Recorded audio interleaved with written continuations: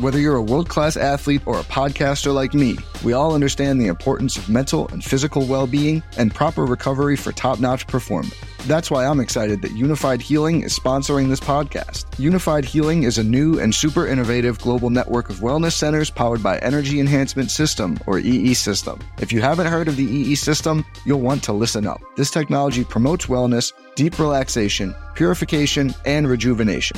In hundreds of locations across the globe, access to a center is easy and affordable. Interested in experiencing the EE System technology for yourself? Go to unifiedhealing.com/bluewire to learn more and find a center near you.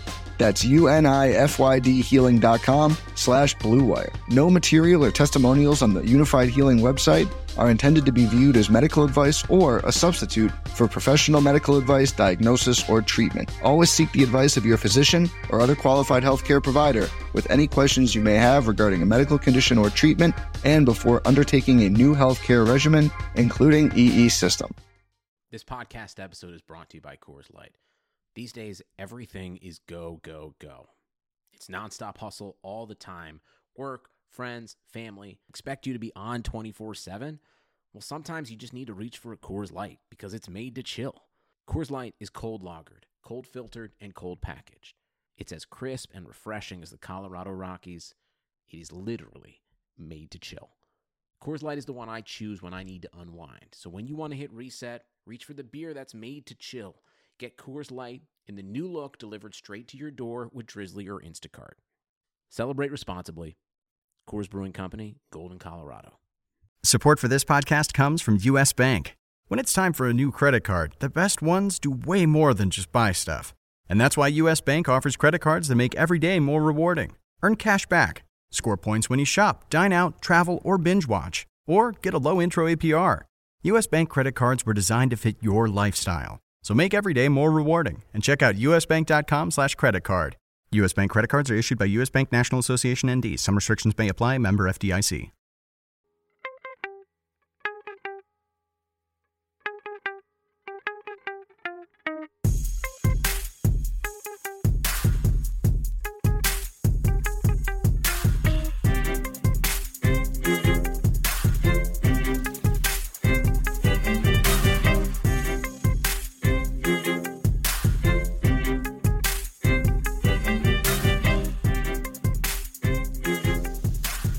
Welcome to the RotoWire DFS podcast. Derek Van Riper in for Scott Jenstead, joined by Vlad Sedler. Thank God Vlad's here, because without Scott, with me in Scott's place, the show takes a big hit. But Vlad is going to carry it as we break down this Week 11 slate. Vlad, how's it going? How'd Week 10 treat you? Hey, what's going on, Derek? Not too bad. Things weren't absolutely perfect. I completely blew it on Mark Ingram. Just didn't have any shares. Just sort of overlooked him, and he was really the key to a lot of GPP winning lineups this week. I just, obviously I know what an incredible offense that Saints, the Saints team has been this year, but I just didn't expect them to roll over the Bills like that. Yeah, I didn't see that coming at all, and we've since found out it cost Tyrod Taylor his job. Nathan Peterman is taking over at quarterback for the Bills. The volume for Drew Brees is down. It's something that I kind of speculated as a possibility back in the preseason when we were talking about this team as one that had three running backs. I mean, with Adrian Peterson still there at the beginning of the season, I thought, is this their way of taking pressure off their defense? Are they going to just try to grind it out with this running game? Ultimately, I landed on no, and that's kind of what they've been doing. So part of it's just the success of the running game and the quality of the defense has put fewer situations out there for Brees to have to throw it a lot. I don't know if it's like a real philosophical change or if it's just the result of actually having a good defense for the first time in what seems like forever. Yep, and the defense absolutely has a big part to do with that. I don't think a lot of people even expected a guy like Marcus Lattimore to just really, Marshawn Lattimore, I'm sorry, really figure things out so quickly and quickly come into that group of top 15 or so potentially shut down corners, you could call them. But yeah, I mean, obviously the Saints are running a lot heavier. pass plays as opposed to run plays as opposed to pass plays. And Breeze just, hasn't been that much of a fantasy asset at all this year. I mean, Teddy Ginn had a couple of big games. Brandon Coleman's got in the end zone a couple times, and Michael Thomas just really hasn't been delivering that first round season long value. I keep waiting for the big Michael Thomas game among a few other kind of chalky sorts of things that haven't happened with the frequency that I expected. One thing that ruined me, aside from Devonta Freeman leaving early with that concussion, I mean, that kind of stuff just happens. Marvin Jones being quiet against the Browns. I had a lot of Marvin Jones exposure last week, and that backfired in a pretty big way.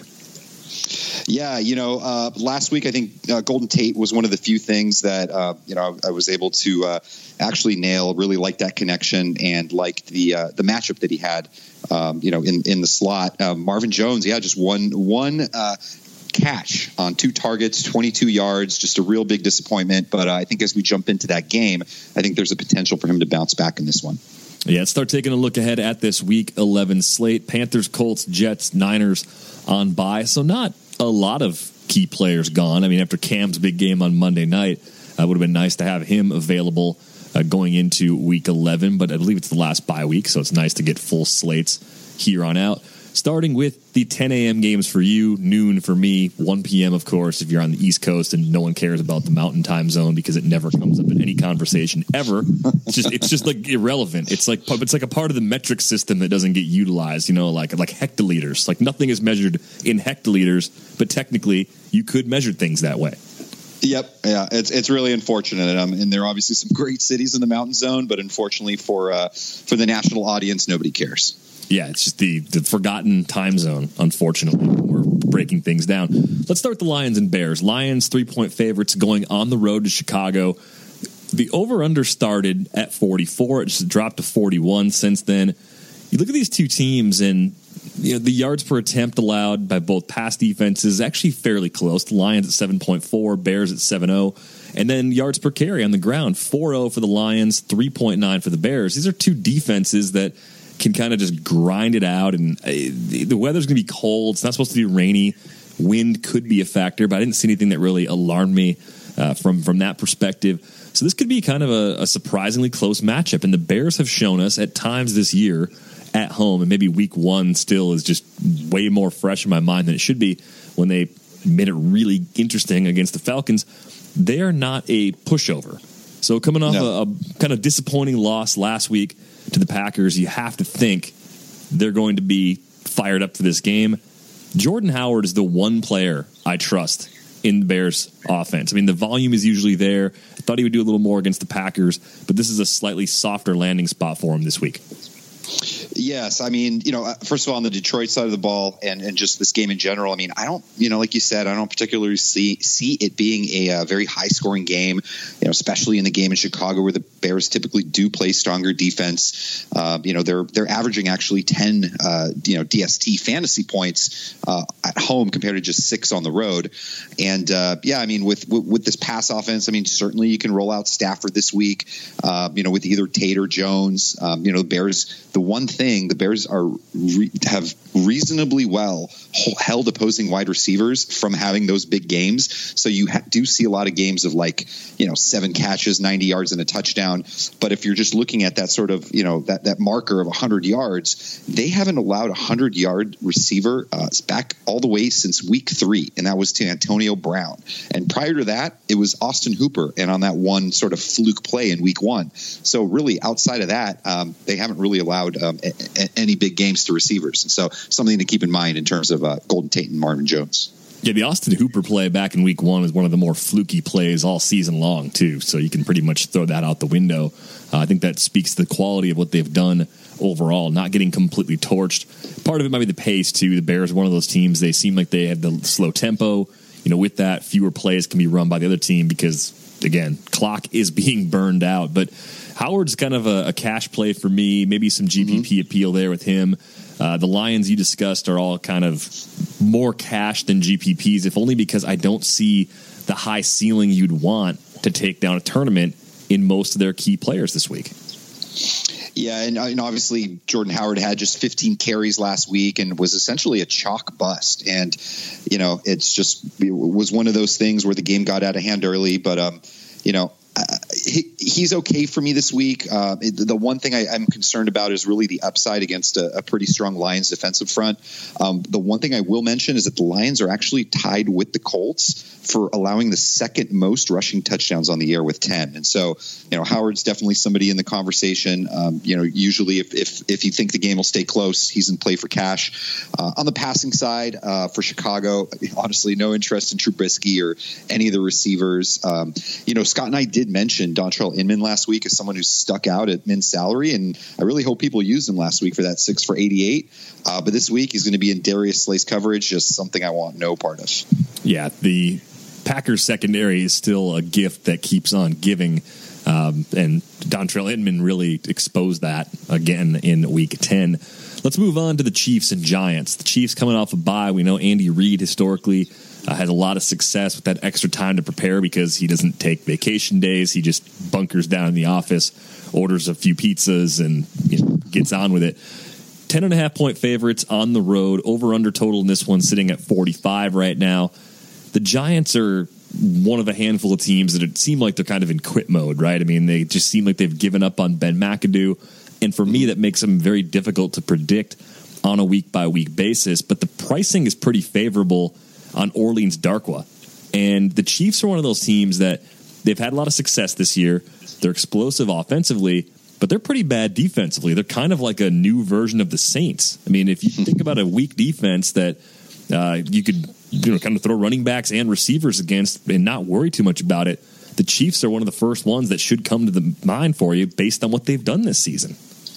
No, absolutely. And Darkwa, I mean, the price still is reasonable. Obviously, he was about 5,300 last week. He didn't smash, but put in a solid effort. One of the few running backs in the league averaging over 5.5 yards per carry. He's 5,900 this week. Definitely in play. I think just the only concern here, of course, making him more of a GPP play is the possibility of the Chiefs just sort of running away with this one.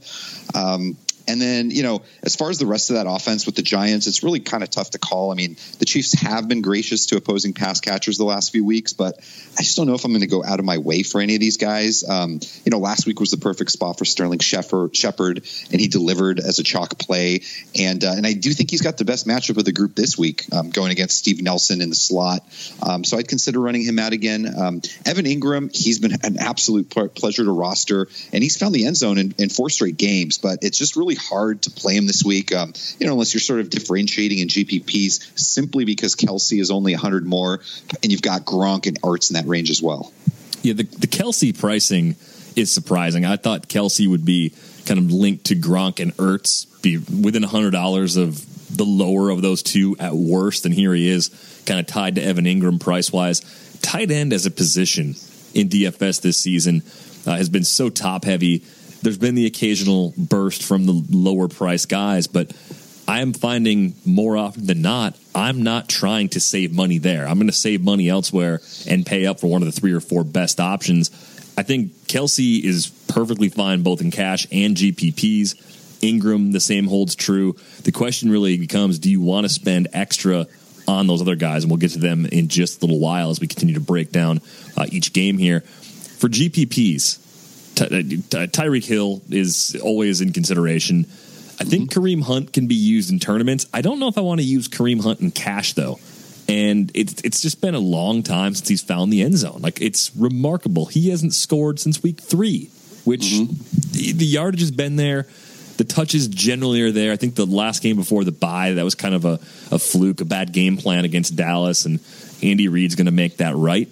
But if the Chiefs run away with this game, do you worry about Kareem Hunt getting less volume than you'd like because they need to rely on him so heavily in future weeks?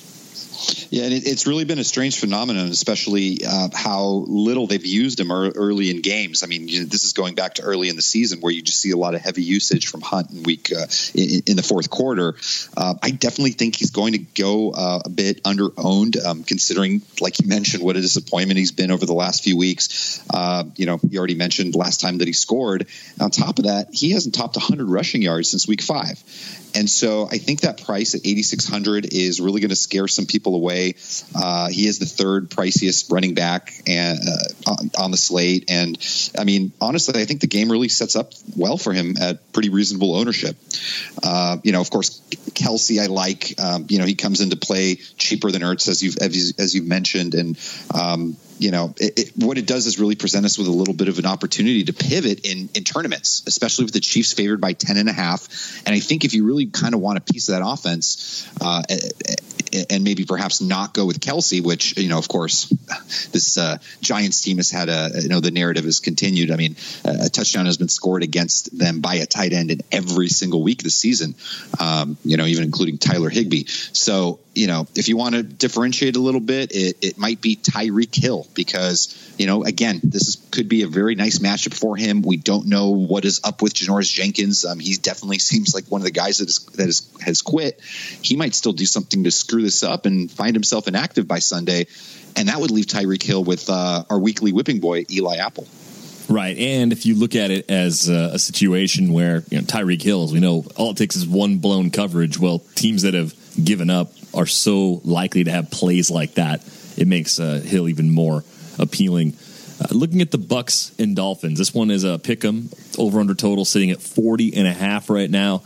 Kenyon Drake, didn't get a ton of volume carry wise on Monday night against the Panthers, but was very efficient. Had the first rushing TD of the season for the Dolphins. Took 10 weeks to happen, but it finally happened. Still priced very low. I mean, you look at where he's at right now, under $6,000, and I don't expect the volume to be crazy, but at 5,600, it's hard to pass up on Drake as a guy that can open up a lot of other interesting possibilities. I think he makes sense in cash. I think you could justify it in GPPs too. Yeah, I mean, I'd love to see, wish he was involved as a pass catcher a little bit. Two targets last week, caught both of them for 10 yards. The previous week, 6 catches for 35 yards. Not too shabby. And, of course, just 7 rush attempts, but 82 yards and a touchdown for Kenyon Drake. And I think he's going to be somewhat popular. I think you'll see him among the top 6 or so running backs owned simply on price alone, 5,600. And the fact that this Tampa Bay defense has really been anemic against the run lately over the last few weeks. So Kenyon Drake definitely in the conversation for me, especially for cash. And, just in general, I think this Dolphins squad bounces back a bit after Monday night's debacle. And this is a game kind of sneakily I might be actually stacking in tournaments. Jarvis Landry is a guy who intrigues me very much so for cash. Very luscious matchup against slot slummer Vernon Hargraves and even potentially Devontae Parker. He could potentially get a hold of one against this 28th ranked DVOA defense. Jarvis Landry has quietly scored a TD in 5 of his last 6 games, and he's been getting a ton of targets, double-digit targets in each of those 5 games as well. The one game that he fell short, 7 targets he scored in that game actually too. So heavy usage for Jarvis Landry, and 6,800 is an extremely fair price. Mike Evans coming off that 1-game suspension makes Ryan Fitzpatrick a lot more interesting as a GPP sort of play. But Evans himself kind of stands out to me when you look at the crop of receivers this week, just the way the schedule works out. And I mentioned the teams on bye. That doesn't really hurt wide receiver too much, but it's the Michael Thomas top receiver thing that kind of makes you scratch your head a little bit. He's 8,600. Mike Evans at 7,800 has a much better matchup than A.J. Green at the same price, and he doesn't have the quarterback concerns that you would have for DeAndre Hopkins. I know Hopkins is getting a lot of targets from Tom Savage, but they could go to T.J. Yates at the drop of a hat. So I think with Hopkins, there's quite a bit of risk there, but with Evans, there's a pretty big floor with him week to week. So I think he's one of the more expensive receivers that I'm locked in on from this matchup. Yeah, I'm on board with you here. I think, the big factor here is that, Evans is returning from his 1-game suspension, and it's hard not to love the idea of putting him in your lineup ahead of a lot of these players, especially after we saw what Cam and the Panthers did to this team on Monday. I actually think this game has some sneaky fantasy goodness. We've got 2 awful defenses. I do think that 40.5 Vegas total climbs a little bit as we get closer to the weekend. And, DFS, it's not personal. The player screws you 1 week. You can't just say, hey, forget it. He's dead to me. It's just not how this works. And for that reason alone, I'm willing to give a reprieve to Ryan Fitzpatrick. and I may be nuts doing it, but I'm actually considering him at that price in GPPs this week. I keep waiting for the monster Djax game. He was okay last week against the Jets. 10 targets, 6 catches, 82 yards, only 11.2 points on FanDuel. So it wasn't a total bust. He wasn't the reason you didn't cash, for example. But, he still hasn't had the yardage and the TDs in a game. Like that 122 TD game that you kind of hope for when you throw Jackson into a tournament lineup. Hasn't happened yet. Do you keep pushing the Djax button in tournaments? I mean, this is a matchup. If there's any type of matchup, it's this one here against this Dolphins team. So he's definitely interesting. He's in play. I mean, I'd love to see more of Chris Godwin. He actually came up and stepped up huge in place of Mike Evans last week. I do think we'll start to see him get a bit more snaps going forward. But, hey, as long as Evans and Djax are healthy, Humphreys is manning the slot targets. Really hard to target to roster this guy. And then just the last guy I'll mention, because now, talking about the dead to me thing, just a second ago, Cameron Brate played him 2 weeks ago for his bust. He was my main tight end. Played him again last week, and now he's starting to really piss me off. But I'm in a game stack scenario. I'm considering him. He's somebody that Fitzpatrick has had somewhat of a history with. Limited albeit. But am I crazy to go back to him for one more week? No, I don't think you're crazy. I mean, the Ivy League connection we've all been hoping for is not recruiting quite at the way we hoped. But you look at the target volume before Jameis's shoulder got worse. Kind of strange that Brate was getting more looks from Jameis than he has been from Fitz. He just looked for the backup quarterback to lean more heavily on the big targets, and that has not played out that way so far. But at 5,500, when you have 4 tight ends in Gronk, Ertz, Kelsey, and Ingram between 74 and 8,200, and then a huge drop, almost a $2,000 drop to the next tier where you got Jared Cook, Brate, Jordan Reed if he goes in there too at 5,600. That's a pretty big drop off. You kind of just don't have a middle tier. Like it's top tier or lower tier at tight end. And when you save money, you want guys that get looks in the red zone. Brate typically gets that. But I agree with your general take on this game that the over-under total at 40.5 does seem a bit light given the lack of quality these teams have defensively. Let's move on to the Ravens and Packers. The Ravens are 2-point road favorites. I don't know what to make of Brett Hundley. I know he looked better against the Bears. The Ravens are one of those teams, if you got to play them, you'd love to catch them when you're at home. So I'm glad that this game's not being played in Baltimore from a Packer fan perspective, but I still don't know if I trust Hundley to move the ball well enough to where I want to pursue Jamal Williams as a cash option. Like, Jamal Williams is an interesting player because of the volume. I'm not convinced he's even their 4th best or better than their 4th best running back when everybody's available. I mean, I think Ty Montgomery is better. Aaron Jones has looked better. And our buddy Mario Puig is adamant that Devontae Mays would be a better player than Jamal Williams as well. The bottom line is he's the guy right now. How aggressive are you going to be with Jamal Williams in this matchup against Baltimore? You know what? Probably as aggressive as I have been in my free agent bids in NFFC, which is very non-aggressive. So for me, there were even a couple scenarios where I bid Andre Ellington ahead of him, and as crazy it may sound, Samaje Perine, I pretty much dropped the same amount of a bid as they did on Jamal Williams. Just not very bullish in this offense. Of course, DFS is a whole different animal. I think really main concern here is this Baltimore run defense is, although it ranks 19th in DVOA and it does have some holes, it's been much better since run stopper Brandon Williams returned. And just in general, like this is a game that I'm probably not going to have many targets in. I mean, DFS wise, just another game with a very low total, 2 decent defenses that I'm not particularly interested in anyone here. Ravens fresh off the bye week. I just have a hard time imagining them walking into Lambeau and just beating up on the Packers. The main guy that I'd actually be interested here in this game altogether might be Jeremy Maclin. He'll have a nice little matchup against Demarius Randall in the slot. The only thing that I'll kind of keep an eye out for is the fact that he was limited in practice on Wednesday, dealing with a shoulder injury from 2 weeks ago. So basically, I just want to make sure he's good to go.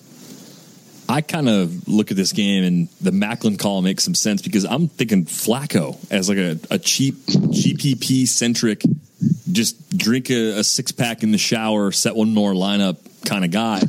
Like he could be surprisingly useful for once because that's what the Packers secondary does. I mean, Mitch Trubisky nearly threw for 300 yards on them last week, and we know the Bears are trying to not let Mitchell Trubisky throw the ball at all. Stafford, 361, 2 TDs on Monday night back in Week 9. Breeze went for 331 and a score back in Week 7. So it's been a lot of yardage recently. Surprisingly, not as many TDs as you'd expect with Stafford and Breeze making recent visits to Lambeau. But Dak got him for 251 and 3 TDs in that shootout in Dallas. I mean, Andy Dalton was playing really well, going back to Week 3 even against the Packers. That was the first game where Bill Lazor was the offensive coordinator.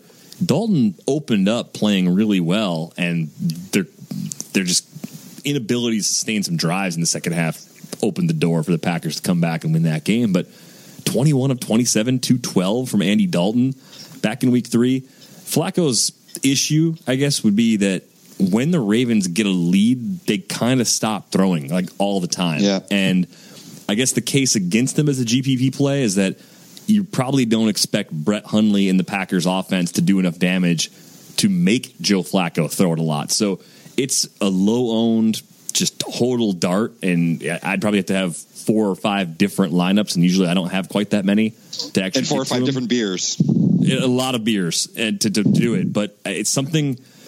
It's the force, man. I'm telling you, like It's just something saying like the Flacco week. This is the Flacco week. So if you ever want to play Joe Flacco, this is the week. That's all. That's as far as I'm going to go with it. And you know your Packers really well, and it totally makes sense. And it was kind of crazy. I noticed that Flacco actually had 52 pass attempts against Tennessee prior to their bye. And we also know that the Packers, pass defense just isn't that good, not at full strength. And so, you may have sold me on something a little here. I may have to drink a six-pack in the shower and put together a Flacco lineup. Yeah, put together the rest of your lineups first. And then, 30 minutes or 20 minutes before lock, hit that last shower, knock out those beers, and then come back and set the last one. I think that's the way to do. Maybe you have to make a template for it and then hit the button after the beers because you won't be able to find the laptop after the 6-pack. All right. Well, that game is generally one to avoid, though. I mean, Alex Collins is cheap, but I don't really pick on the Packers' run defense much. I think that's where they have kind of some defensive strength. We don't really know what's going to happen with Ty Montgomery and that rib injury, too. He may try to gut it out, and that would just cloud things up for Jamal Williams. So unless Montgomery's ruled out, I don't see much value in Williams outside of just a pure dart that opens up a lot of cash. If you're going to play a receiver in this game, other than Jeremy Maclin, on the Packers side, Devontae Adams gets a lot of targets from Hundley. 6,700 is a very low price. I could see him continuing to draw second corners instead of top corners, and with that, he'll have the better matchup, on a weekly basis.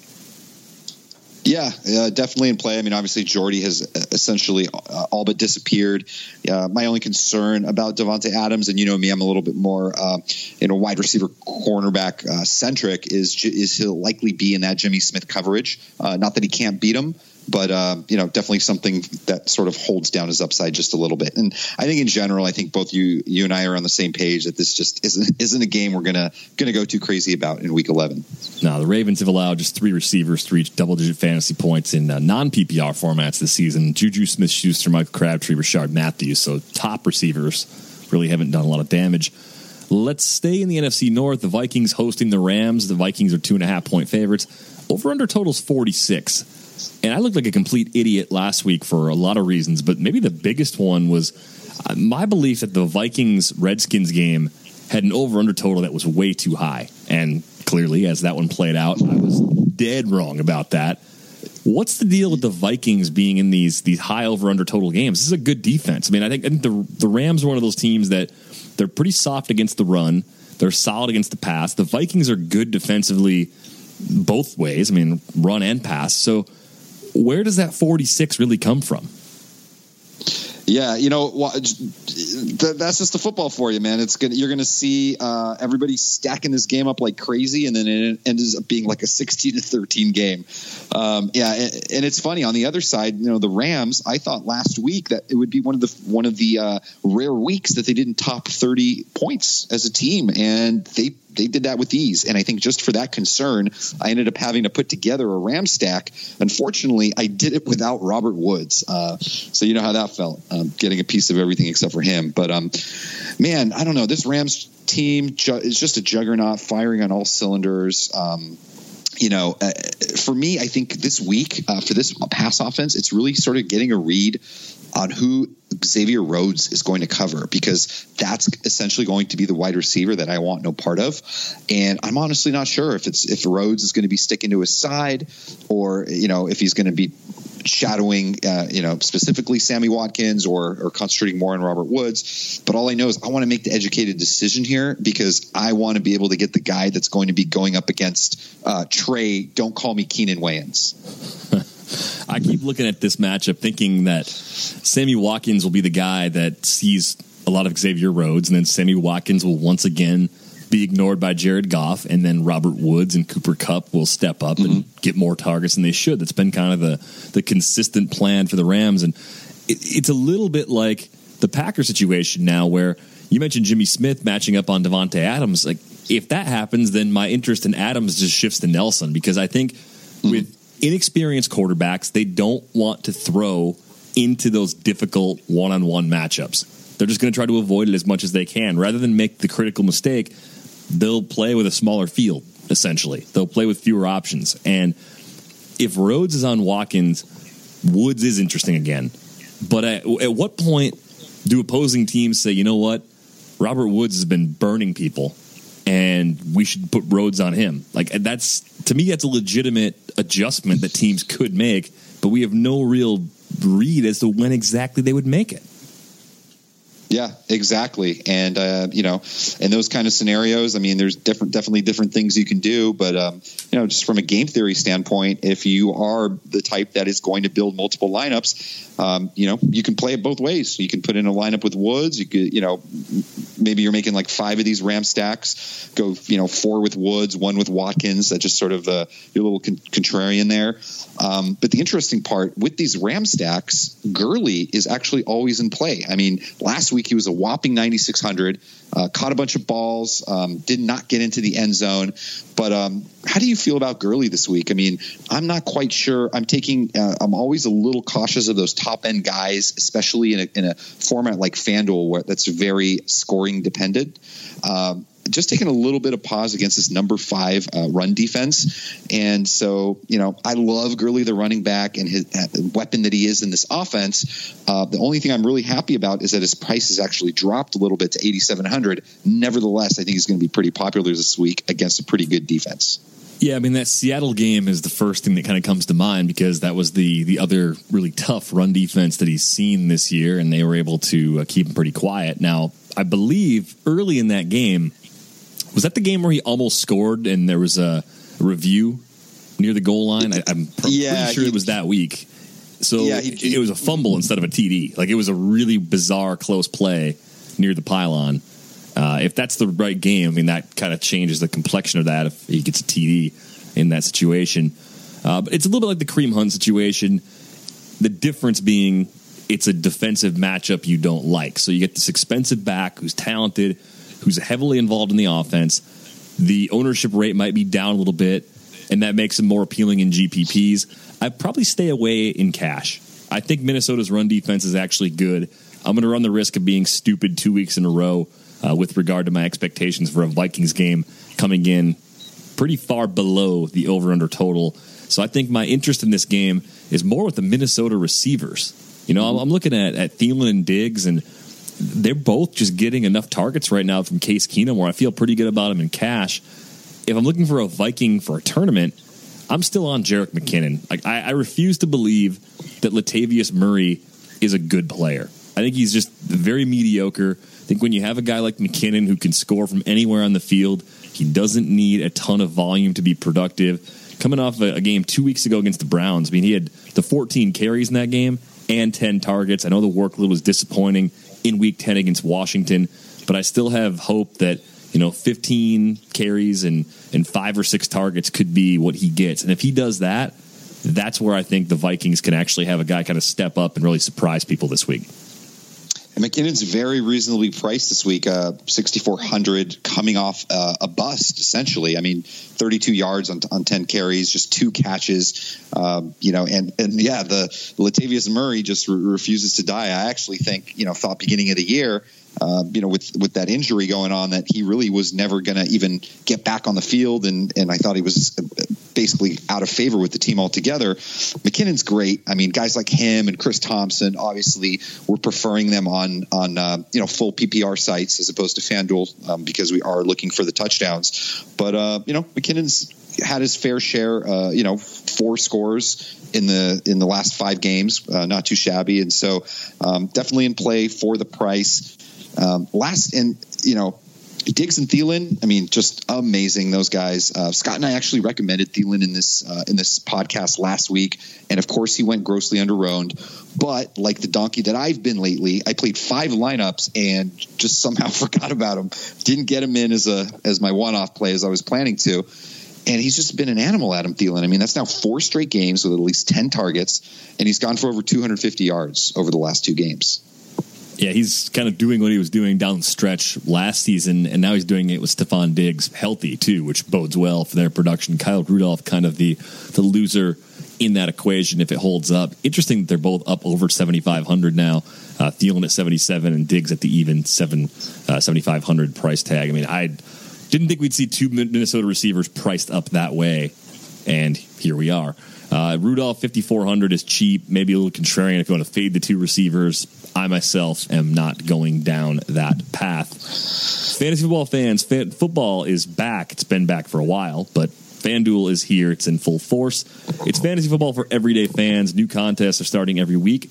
No busted seasons. So if your season-long league has not gone the way you'd hoped, get some action on FanDuel. There's something for everyone. Lots of contests to choose from starting at just $1. Pick a contest, choose your team, and watch your score in real time. It makes every game more exciting. I mean, how else would you watch the Browns play ever without FanDuel? Over 2.5 million players have won a cash prize playing on FanDuel. To take advantage of our special offer for new users, sign up today at FanDuel.com/RW. You get a free 6-month RotoWire subscription plus a free entry into the NFL Sunday Million, which offers more than $1 million in cash prizes with your first deposit on FanDuel. Just visit FanDuel.com/RW. Void where prohibited. A few more games to go here on the early part of Sunday's slate. Cardinals on the road taking on the Texans. The over-under total in your notes that you sent me, it opened at 45. It's down to 38.5. Wow. Why did that open at 45? I don't know, but I wish I still bet. That's crazy. 45? These teams, backup quarterbacks? That's ridiculous. So, well, now it's apparently it's looking like it's going to be Blaine Gabbert. Yeah. Even if it were Drew Stanton, though. Like, Drew Stanton can't move the line that much. No. I don't know what's going on here. So these two teams, pretty good against the run. They're both under 4 yards per carry allowed. I haven't really been using Peterson at all. The volume's been there, but he's all over the place. It's the third-string quarterback now with Gabbert. The passing game's probably not going to move the ball all that well. If I'm using anyone with Arizona, it's Fitz, because Fitz is just unbelievable. But even in a week where the wide receiver pool is kind of messed up at the top, I see a lot of mid-tier guys that I like a little more than Fitz. So maybe in cash at 6,900 on FanDuel, but that's probably about it for this Cardinals offense. Yeah, I'm not particularly interested in many options in this game outside of exactly who you mentioned, Larry Fitz, who just it seems to continue to defy father time, at least in football age, of course. And a lot of it comes down to this matchup with slot whipping boy Kareem Jackson, who's just a gold matchup. And this guy is basically allowing the third most yards per route covered among slot corners, behind only the Saints' Marcus Williams and the Pats' Eric Rowe. And so, again, the only quandary with the quarterbacks this week is indeed going to be Gabbert. And at least for me personally, if he drew the start, I think the game would be just a little bit more exciting. Not too much, but I just feel like he has a little bit more upside. John Brown, he's the best of the remaining receivers there. Just, not somebody. Sometimes I just get that John Brown itch and I want to play him. Not quite sure if this is the week for that. And then Adrian Peterson, you already mentioned it. He's pretty easy to nail. We play him in matchups when the Cards are at least a few points favored against easier opponents where they can control the clock. His two big games, they came against porous Niners and Tampa Bay Buccaneers run defenses. And then the two games in between against the Rams and Seahawks, he combined for 50 rushing yards on 32 carries, which translates essentially to 1.5 yards per carry. Unbelievable, really, just how erratic he's been with that heavy workload. The Texans right now against the pass are now tied with the Colts. 8.3 yards per attempt allowed. They've also allowed 19 passing TDs. I think only the Jets and the Giants have allowed more than Texans through the air. So that's where that Fitz interest comes in, despite Blaine Gabbert getting the nod for Arizona. But yeah, this game does not have a whole lot to get excited about really on either side. GPPs on the Texans side. I mentioned DeAndre Hopkins. He's still getting a lot of targets from Tom Savage. If you wanted something that was really different and cheap, Bruce Ellington's had back-to-back games where he's been heavily targeted. But even that, to me, is just kind of a total dart at this point. Yeah, again, I agree with you 100% on the Texans side. There's just really not to love as long as Tom Savage is a signal caller there. And even DeAndre Hopkins, upside definitely a little bit limited if he's going to be tied up with Patrick Peterson. I believe Will Fuller is going to miss this game with his rib injury. And yeah, you know what? I might actually consider Bruce Ellington as a cheap dart throw. Probably going to be tangling in the slot with Justin Bethel, or if he's going to play, or Tyrann Matthew, Honey Badger. I don't know how to pronounce his last name properly. And Ellington found pay dirt last week, had 8 targets in each of his last 2 games. And so, could be the old Dontrell Inman call of last week for week 11. Yeah. 16 targets in 2 games is enough to get my attention, but still very capped ceiling for Bruce Ellington, given the circumstances right now with that Texans offense. Let's shift the focus now to the Jags and Browns. That's going to be brief also. Jags favored by 7.5. Over-under total only 37. Leonard Fournette's ankle seems to be okay. He was limited in practice on Wednesday, so that's a pretty good sign for his chances of progressing and doing more later on in the week. 9,300 is the price, though, on Fournette. And for as bad as the Browns have been, on a per-carry basis, they've been a good run defense this year. So what's the angle for you with Fournette? At 9,300, is he a part of your plans? No, not particularly. And, it just could be one of those, things where I end up shooting myself in the foot where, but I don't know. It's a lot of things involved here. It's the ankle. It's the price tag, 9,300. It's a Browns defense that's really tough to run against, ranking second in DVOA. It's going to be an interesting call for a lot of people this week. And obviously the game is going to work in flow, at least in favor of the Jacksonville Jaguars this week. And I don't think he's your average running back either. He's pretty talented. But you probably see somewhere like 10 to 15% ownership. I don't think people are going to go nuts over him. I don't think he'll be owned higher than Gurley, and probably somewhere maybe around the Kareem Hunt range. But people, they love to cling to their expensive running backs, DFS players. And this week you don't have Lev Bell on the slate. He's playing on Thursday. And so, it's interesting. For me, even Marquise Lee, he's not at full strength, but he's been a pretty solid cash game, weekly staple. But this week he's going to get a piece of Jason McCourty, who's I believe is a pretty damn good corner, ranking top 10 at his position. And so for me, the most interesting play here is the Jags defense. The problem here, of course, is the price tag at 5,600. And then the one thing I want to warn people about is obviously the news is starting to come out and people will pay attention to it, but I think a lot of people may end up gravitating towards a preseason darling, D.D. Westbrook. And so my one concern, or a couple concerns, is that it's a little dangerous to play a guy who is yet to basically play in an NFL game. And most importantly, he's probably going to be on a limited snap count. And so with Allen Hurns hurting, it might be a good kind of, another sneaky, cheap guy that someone might want to consider is this other guy who I didn't even know who he was 3 weeks ago, Keelan Cole.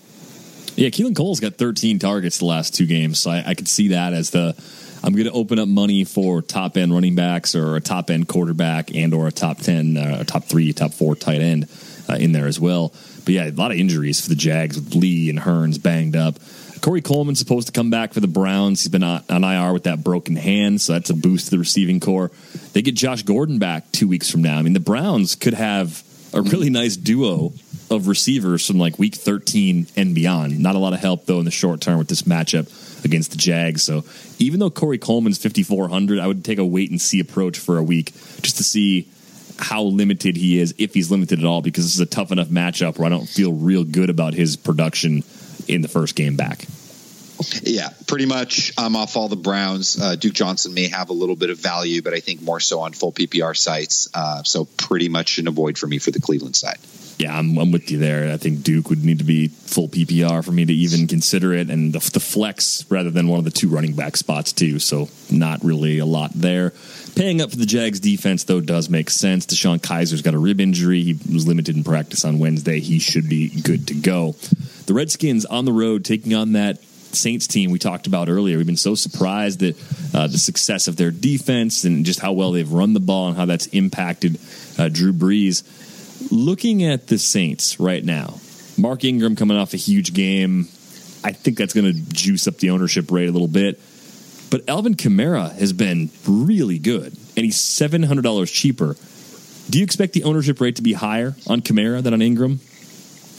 Well, I mean, what could be said about Ingram and Kamara that hasn't been already said about, Abbott and Costello, Batman and Robin? Man, I mean, even peanut butter and jelly. I mean, these guys are pure DFS animals, essentially matchup proof, so it seems. And I don't know. I think they're going to eat into one another's ownership, and I think you're going to see a lot of scenarios, maybe not as more so on FanDuel, but where people are jamming both of them into their lineups, and it wouldn't necessarily be a horrible play. The only problem, of course, is their combined salaries. Yeah, they're pricey if you're going to stack them both, but I could see Kamara being the more owned player of the two. I could see him still being good. He's had double-digit fantasy points in like 7 consecutive games now. I mean, that's remarkable. Actually, it's the entire duration of the Saints' current winning streak where he's had 10 or more fantasy points on 7. FanDuel. So you got to feel pretty good about that. You look at the pass catchers. I mean, Michael Thomas is very expensive. Ted Ginn kind of always in the mix in GPPs because all it takes is that one long TD and you can make value from the $5,600 price tag. No interest in the tight ends. Fleener is just dead to me at this point. What's your level of trust regarding the Saints defense from a fantasy perspective? So from a real life perspective, we know they have played at a very high level. They had that huge performance against the Lions, the 33-pointer. And in the 4 games since then, they've cracked 8 points one time, and that came 2 weeks ago against Tampa Bay. I mean, do you look at them as a team that when they're at home, you want to go ahead and use them in tournaments, given that they're 4,500? Yeah, I mean, I definitely mark them as one that defense that I'm interested in, and Scott and I kind of identified this one early on, actually before that big week. We recommended them on the pod and had some shares, which is really nice. The thing is what's nice, first of all, is they're holding opponents down. I mean, over the last 4 games, they've allowed 10, 12, and 17 points. So, doing really well, points allowed. Just haven't been really generating a lot of sacks, 8 over their last 3 games, which is, decent, but the price is good here. Of course they're priced down because people this is one of the highest over unders on the slate. People are expecting this one to be a shootout. I personally think it's going to be a sneaky, low scoring game. And if I was placing a wager on this one, I'd probably go under. Washington to me is just kind of bad. Like I don't like Jay Gruden. I don't like their offense. Samaje Perine will get a lot of carries with Rob Kelly out. They're going to have Chris Thompson catching passes. Terrell Pryor is basically an afterthought now based on how he's been used. The player I actually like the most with Washington right now is Vernon Davis. Jordan Reed still got that hamstring injury. Assuming that Reed doesn't play this week, he's already out of practice for the first day on Wednesday with that hamstring injury. Davis at 5,200 is one of the handful of pivots you could use to go away from those big four tight ends.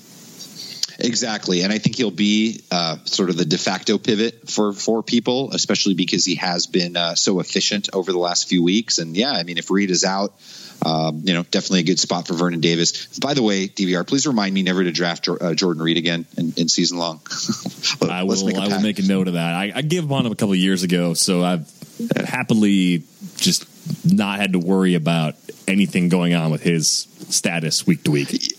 And you know what? It was one of these scenarios where it's like, oh man, he's fallen all the way to the 7th round. How do I not take a chance on him? And so, yep, there it goes. Another season. I mean, this Redskins offense, the only guy outside of him that I'm really interested in is Chris Thompson. He's going to be involved regardless of game flow. Just a really good guy that Kirk Cousins trusts. You already mentioned Samaje Perine is going to be the early down back with Rob Kelly not in the mix, and so this receiving core is just not something I want a part of.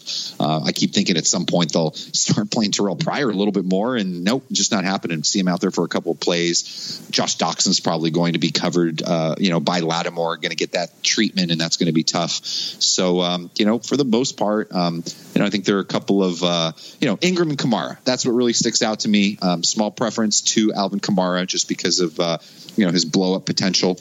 That's essentially what I'm looking at here this week from this game. Yeah, I guess Jamison Crowder's cheap enough. 24 targets the last 2 games. You could think about him at 5,400 too, but I just don't trust Washington. So I'm generally going to try to stay away as much as I can for this week. Let's start taking a look at these late afternoon games. The Bills on the road in Los Angeles taking on the Chargers. Chargers 4.5-point favorites. Over under total in that one, 43.5. LaShawn McCoy made me look stupid last week. And you have to think with Nathan Peterman getting the start for the Bills, it's going to be a run-heavy attack, trying to take the pressure off the youngster. And with that, Shady has an opportunity to get extreme volume against a Chargers run defense that's actually been pretty soft. I mean, you don't want to throw against the Chargers in general, but you really don't want to throw against the Chargers if you're the Bills and your receivers are below average and your quarterback is making his first start. Yeah, I mean, I think it's a really nice bounce back spot for McCoy, especially with Peterman involved. The Chargers defensive front has looked a bit more stout than they did earlier in the year. They showed that a little bit last week, stuffing Leonard Fournette. I think he ended up with just 25 yards on 12 carries, something like that. But honestly, it's the running backs that I'm most interested in this game. I don't think that you really go after somebody like Jordan Matthews or Kelvin Benjamin against this top 5 secondary led by Casey Hayward. Just not a spot I'm very interested in attacking. I know a team that could use Casey Hayward. I think near you somewhere. Yeah, close to where I am. They could use that guy. He's pretty good. I look at the Chargers though as a team. People are going to be pretty sour about what happened with Melvin Gordon last week. Austin Eckler, of course, making some pretty big contributions. What do you make of Eckler? I mean, is this just kind of a 1 week blip where Gordon is fine? He just got bottled up. He had that knee injury a couple weeks ago, so you wonder if he's still banged up. I mean, where are you at with Melvin Gordon right now? It has to be something health related. I know they just kind of did roll with it with Austin Eckler, but my partner in NFFC, we did a primetime team together, Matt Modica. He sent me a text out of the blue, and I'm telling you, this is 6 weeks ago. He goes, Eckler, we have to bet on Eckler. And there were players, there were guys you've actually heard of available on waivers, and he wanted to make him our top pick. It's our top bid that week. So we bid on him, we had him, we sort of waited it out, and after a while, you just kind of had to drop him, and that's what we did a few weeks ago. Now he's back on the radar after that big 2-touchdown game. I just didn't expect to see a big, so many snaps for him for him to be so effective, I guess so quickly. But I like Melvin Gordon this week. I do think he's going to be a little sneaky. I think the price is nice, and we're seeing what's been happening to this Bills defense. They're literally one of the 3 worst run defenses in the league. We saw what happened with Kamara and Ingram last week, and so I think this is a nice game for Melvin Gordon to sort of bounce back, top 100 combined yards, and finally get into the end zone. I think it could be time to panic, though, if he doesn't. I mean, I see the path for it. I've always believed in the skills. I think a lot of his struggles early on in his career were the result of a pretty bad offensive line. The Chargers have made some improvements there. The other question is, Phillip Rivers going through the concussion protocol. Is he going to be good to go on Sunday? I mean, he was limited in practice on Wednesday, so things are looking pretty good midweek for Rivers. If he doesn't go and it's, Kellen Clemens instead, then I'm a little concerned about the Bills being able to really load up the box and say, you know what, Kellen Clemens isn't going to beat us, so we're going to go ahead and load up eight man in the box, and Gordon's going to have nowhere to run. But I think Gordon definitely makes sense for the bounce back. Let's look at the Bengals and Broncos rather. Emmanuel Sanders, as I was watching that game Sunday night, he is just ridiculous. Like, what if he played on a team with a good quarterback? Like, would Emmanuel Sanders be like a top 6 receiver if he had a top 10 quarterback at his disposal?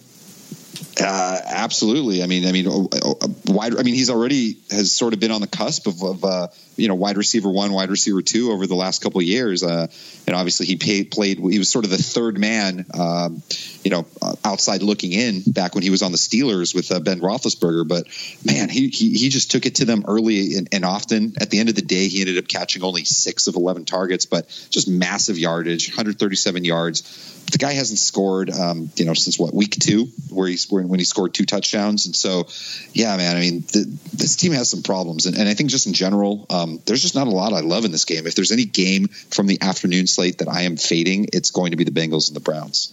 Yeah, I don't like how the Broncos have been using all 3 of their running backs. I mean, they're all priced down now, where C.J. Anderson's $6,000, Booker's $5,400, Charles is $5,100. But as long as they're using 3 guys, you really can't get a good feel for who's going to step up and produce.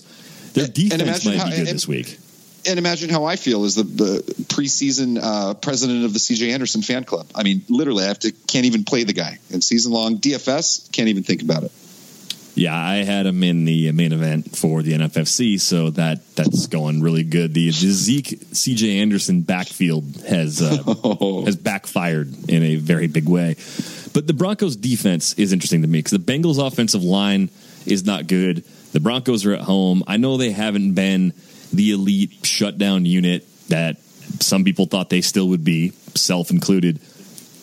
They've had 1 double-digit fantasy point game on FanDuel all season long. It came way back in week 2 against Dallas. They had a defensive touchdown that week and held the Cowboys to 17 points. So is this a week where Denver actually gets some usage? I mean, they're 4,800, so they're actually pretty expensive for what they've provided. They've been underperforming really all season as a unit.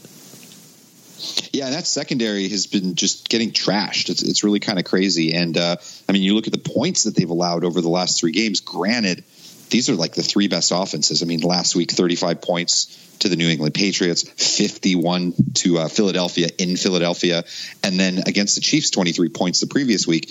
I do think they bounce back a little bit.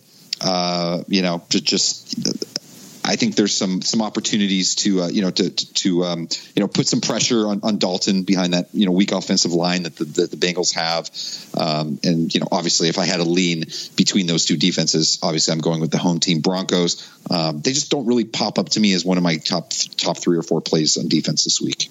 That makes sense. I mean, there are better alternatives, but if there's ever a week for them to be like a streamer, maybe in season long where they've been cut, this could possibly be that week.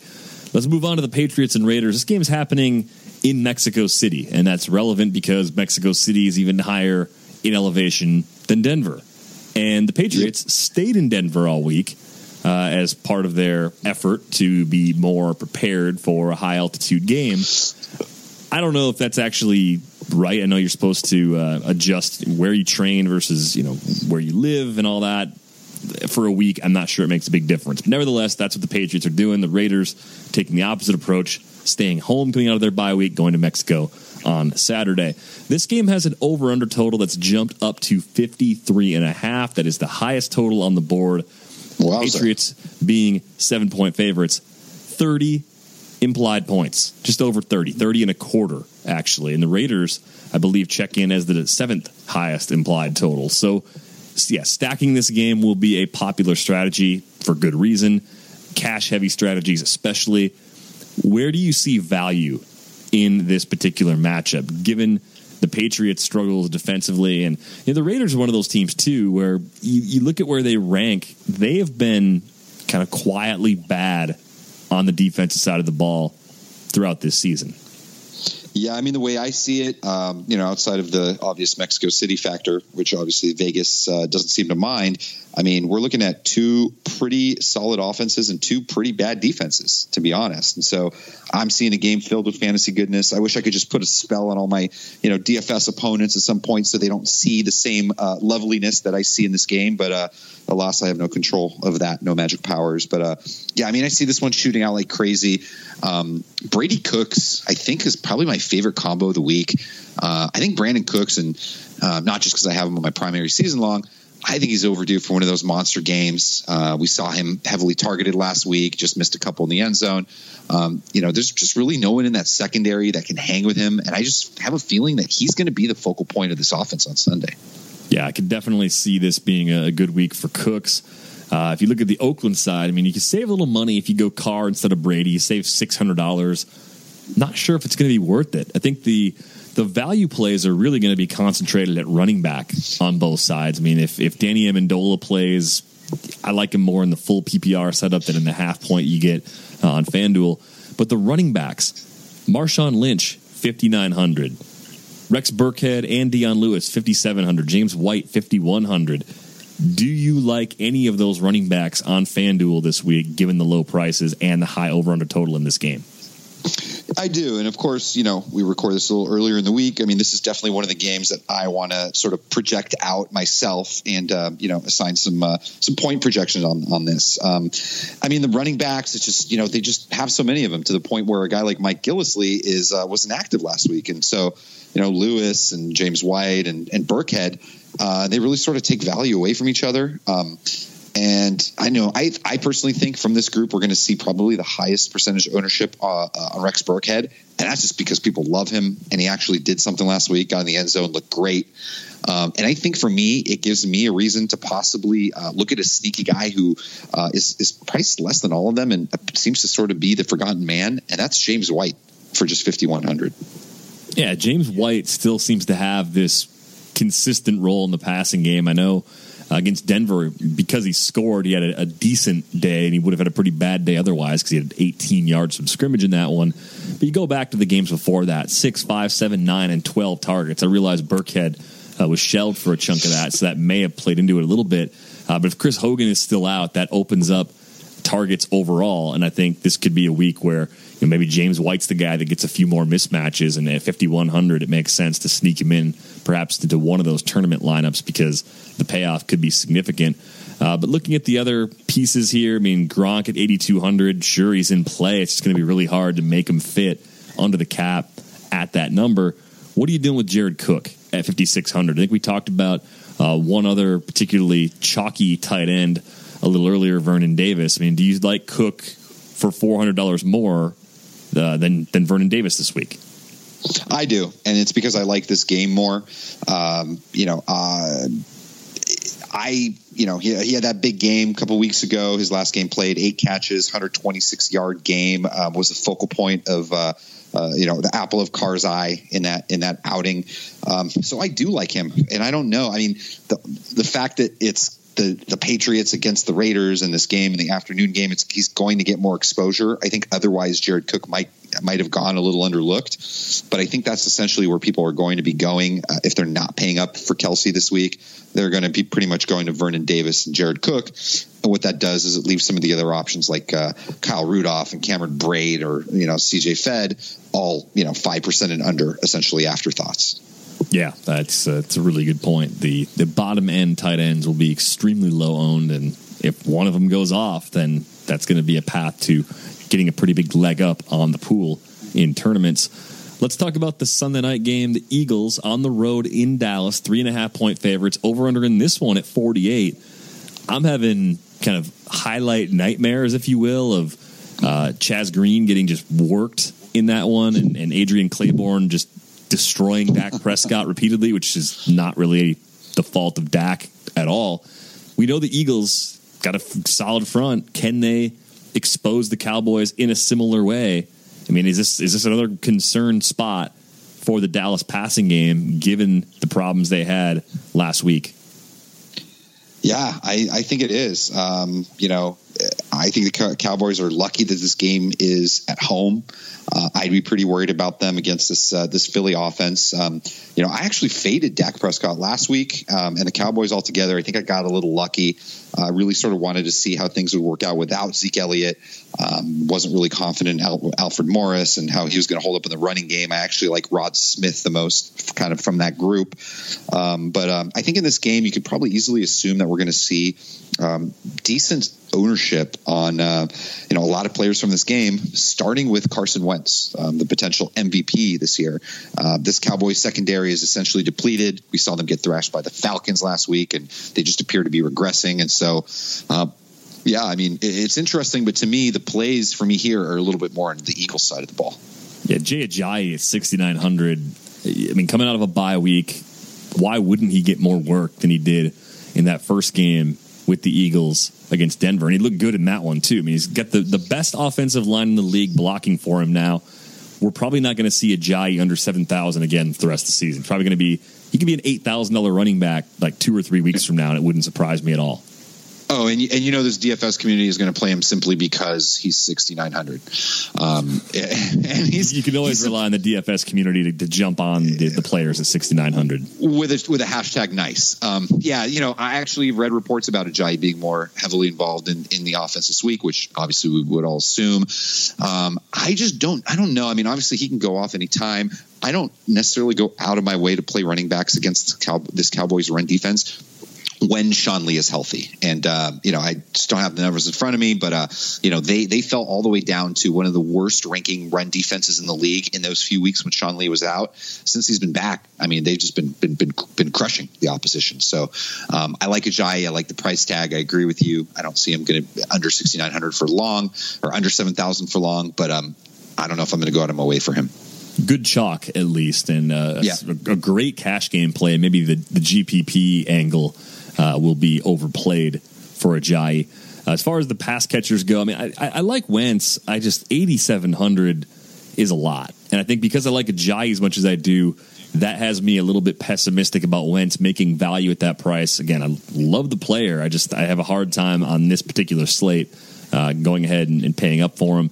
The receivers, though, both Alshon Jeffrey and Nelson Aguilar, 7,000 flat and 6,000 flat, respectively. Both are strong considerations for me. Yeah, me as well. Both, actually. And I usually avoid Nelson Aguilar like the plague, but I think we see him jump back into relevance just a little bit, working out of the slot against Orlando Scandrick. And Alshon Jeffrey, man, I mean, he just got a gorgeous matchup this week against right cornerback Jordan Lewis. And that's Jordan with a U, so maybe it's Jordan. I don't know. But nevertheless, I like Alshon this week. I think he's definitely in play for me. Yeah, but on the Cowboys side, anybody in the passing game that you like? I mean, Dez, 7,400's got that knee injury, didn't practice Wednesday. We'll see where he's at later in the week. I mean, do you throw him out there? Do you like Beasley? Do you see a lot of catch-up time, a lot of garbage opportunities for Dak to have to air it out? I could see that. I could definitely see that. Definitely going to want to stack this game up. I think, though Dez has been limited in practice this week, I think he'll be good to go. I think Jalen Mills is somebody that he can whip upon. And plus, I'm just, for me, for whatever reason, I always have exposure every single week, win or lose, to Julio Jones and Dez Bryant. I guess you could just call me a glutton for punishment. All right, let's kind of fly by each position here, talk about our top plays, some fades, maybe some sneaky players as well. At the quarterback position, for me, if money's no object, Tom Brady's my top play this week. I think he should be priced up over Carson Wentz. I think when I see the other expensive quarterbacks around him, Dak, as I mentioned before, with the offensive line maybe being a problem, Kirk Cousins, I don't really trust him that much. If I'm going to the top shelf, it's going to be Brady every single time because I think that game will live up to its high over-under total. Yeah, Brady for me in a flash, and I think you're going to see a lot of consensus with that this week. Obviously people are going to want to have some exposure to Carson Wentz and have that sort of Sunday night hammer thing going on, but Tom Brady just sort of head and shoulders above the rest. And then for the mid range, I'm curious what you like here, but somebody that we didn't really touch on when we talked about this game is Alex Smith, and I guess it really just sort of depends on how game flow goes. But I think we're definitely going to see a lot of love for Smith, simply because people are now starting to get familiar and looking back at his home and road splits, where he's averaging nearly 25 fantasy points on the road compared to just 18 at home. He might be the guy that I'm looking to as far as my sort of mid-range guy. But my only concern, of course, is game flow and then just getting off to a big lead. I'm looking at Ryan Fitzpatrick as the cheaper play that I like quite a bit. I think with Mike Evans coming back, that Miami defense being what it is, that's actually a pretty good low-end option. Kirk Cousins, though, is my fade. Like, of those top options, if you said you get 10 lineups, I'd probably have Dak in one. I'd probably have Carson Wentz in one. But I wouldn't use Kirk Cousins. Maybe I'll look like an idiot. I just don't like what they're doing with those pass catchers.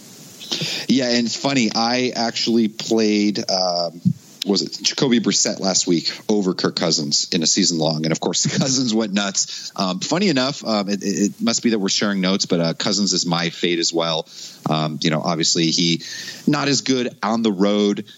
He obviously doesn't have a lot of interceptions this year either. Just, him. And then, Prescott, probably somebody that I'm lighter than the field on this week. Shower beers lineups. Again, Joe Flacco, sneaky low percentage play. I don't want to do it. I just feel obligated at 6,600 in a GPP. If you want something really different, maybe he gets that crazy volume somehow against the Packers defense that loves to bend against the pass. Yeah, I'll be running a 6-pack shower lineup after this little podcast this week. But for me, my sneaky low percentage guy is the guy you named as your cheap play, and that's Ryan Fitzmagic. Going back to the well on him. And then just somebody that I think might go under-owned, who I think is interesting on the other side of that highest total game, is Mr. Carr for the Raiders. Yeah, I wonder if he will end up being a little bit lower owned than he should be, considering the Vegas setup for that game. Shifting the focus to running back, top overall play for me, I'm saying Jay Ajayi. I mean, with Fournette having the ankle, Gurley having a tough matchup against Minnesota, Zeke being suspended, Kareem Hunt maybe having too good of a matchup. I mean, he'd be the other guy that I think about here. I'm even going below the Saints on this one. I think Jay Ajayi is just going to run wild if Sean Lee's not playing in that game. Yeah, and funny, you're actually selling me a little bit on him because I need to remind myself, despite having good weeks in DFS is to not to be so stringent and just be like, oh, this is what happened with Sean Lee the last few weeks. Jay Ajayi therefore cannot do it. Of course he can. He absolutely can, and the price is right. So I like that option. For me, it's going to be Alvin Kamara. Despite the limited carries, he's my top overall play. But the guy that I want to get a little ballsy with is Melvin Gordon. I guess because he'll be sort of lower owned, he's probably will fall under that sneaky low percentage play group. That is confirmed. Sean Lee is out, by the way. I guess I had not seen the official confirmation on that. But yeah, that's pretty bad hamstring strain that he had. Or at least that was the expectation as of a couple days ago. So don't expect Sean Lee to play is the main takeaway here. No way. Awesome. Top mid-range play for me, I think it's Jerick McKinnon. I mean, Ajayi kind of falls into the mid-range price-wise, but I was thinking more in terms of like a GPP 6,500 or less kind of guy. McKinnon scratches that itch for me, Vlad, for the reasons I mentioned earlier. Yeah, it's funny. My top or mid-range play is my favorite target in on the Redskins, and that's Chris Thompson. Similar to McKinnon in terms of his explosiveness and his involvement as a pass catcher. And so Chris Thompson, and I also like Mr. McKinnon. Probably to my own detriment, but Kenyon Drake kind of popped up as a cheap play that I really liked. I think you're right about the ownership, though, being a bit too high. Burkhead's going to be more heavily owned at $100 more. But Kenyon Drake is an explosive player. I don't really think Damian Williams is good. And I also don't see the Bucs like blowing out the Dolphins either. I think that's two kind of evenly matched teams. The pick'em certainly reflects that. I'm on the same page with you. Kenyon Drake is my top cheap play. He's just too cheap, and that's only because perhaps I'm underestimating people building lineups this week. But I think because Dion Lewis is there, I'm not quite sure how high percentage Rex Burkhead is going to be, if he's going to kind of surpass that 10% owned threshold. So I've got Burkhead personally listed as my sneaky low percentage guy. I'm curious who your fade is. For me, it's got to be Leonard Fournette at 9,300 for the reasons that I mentioned earlier: the ankle, the price, and a good run defense that he's playing against. Same reasons. Yeah, I put Fournette up there. 9,300 is too much. If he was 8,800, maybe then I would have pivoted to someone else as a possible fade. But part of it's the way that the backfield kind of just breaks out. I mean, Hunt's matchup is good. Gurley's a lot less expensive than Fournette. So, yeah, Fournette's the biggest fade for me. So basically, load up just queue up the 200-yard, 3-touchdown game, right? Yeah, just if Vlad and I are both fading something, you owe it to yourself to just go ahead and fade us in unison. At least one lineup. Play Fournette. Yeah, why not? I mean, take that chance. Sneaky low percentage play for me, Doug Martin. I mean, I think he's terrible, but the Dolphins have been awful against the run. We saw it on Monday night. Carolina ran all over him. And the Bucs really don't seem to have any interest in turning anybody else. So GPP play that people might not be thinking about, Doug Martin would be my guy. I like it. Burkhead for me, I already mentioned, and then I don't necessarily know how sneaky he'll be, but Kareem Hunt, I think, deserves some consideration, especially with the way we might expect that game to flow. Looking at the wide receivers, my top overall play this week is Mike Evans, 7,800, much cheaper than I would expect. Ownership rate will be high, but, man, I am ending up with a lot of exposure to this Tampa Bay offense. Evans is my top play too. He's my favorite guy on the board. I think you're going to see a lot of the same with lineups this week. I think you're going to see easily 25% and owned and over, especially with Michael Thomas priced up as the most expensive receiver this week against a solid Redskins defense, and with AJ Green up against Denver, I think people will just sort of default down to Evans. For me, the two mid-range plays I like, Sterling Shepard, just because the volume should be there against Kansas City. That's just stable. I think a lot of people are going to be chasing Evan Ingram because he's really good. Shepard's still going to get a good number of targets. But the second option, Nelson Aguilar, we talked about him a bit later on. I do want to get at least one lineup that has a piece of the Philadelphia passing game. Ertz is very expensive. People are going to chase Jeffrey like crazy, as they should. So for GPPs, Aguilar at 6,000 flat is one of my preferred mid-range plays. Yeah, for me, Larry Fitzgerald, just can't quit the guy. 6,900, another nice price. Definitely in consideration for me this week, especially in cash. And then Brandon Cooks. I think this is going to be the big blowout game for Mr. Cooks, and he's the main guy I want exposure to. Probably going to have him on my main GPP lineups this week.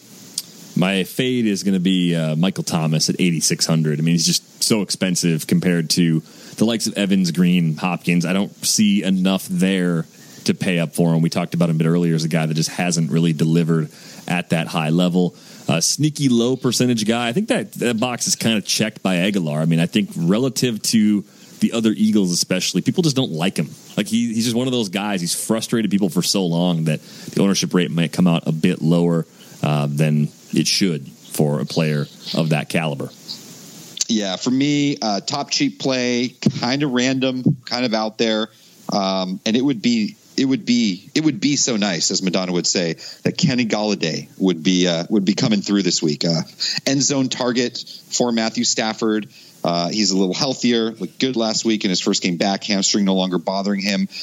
Somebody that I'm considering. And then also Bruce Ellington, I think, is a sneaky low percentage play. Tyreek Hill, who I think might go a little under-owned in this matchup, can blow up in any spot. Macklin, if he's healthy. And then my fade as well. Again, that means play him in one lineup, since DVR and I agree, and that's AJ Green. So play one Fournette AJ Green lineup. Yeah, Yeah, put Michael Thomas in there with AJ Green too. Go receiver heavy in that lineup and see what happens. At tight end, I'm all over the Kelsey thing. I mean, the price is just ridiculous on FanDuel. 7,500 is so cheap. He's my top overall play at the tight end position. If you got to go down to that next chunk, really close for me between a guy like Jared Cook and of course Vernon Davis. But I'm kind of operating under the assumption right now that Jordan Reed won't play. If Reed plays, this changes. But Vernon Davis, for me, is the guy that I do want to throw in there. So it's interesting that if I'm going to take a shot with the Washington offense, it's either Crowder as a cheap receiver or Vernon Davis as a cheap tight end. Yeah, I like that. For me, top overall play, easily Travis Kelce.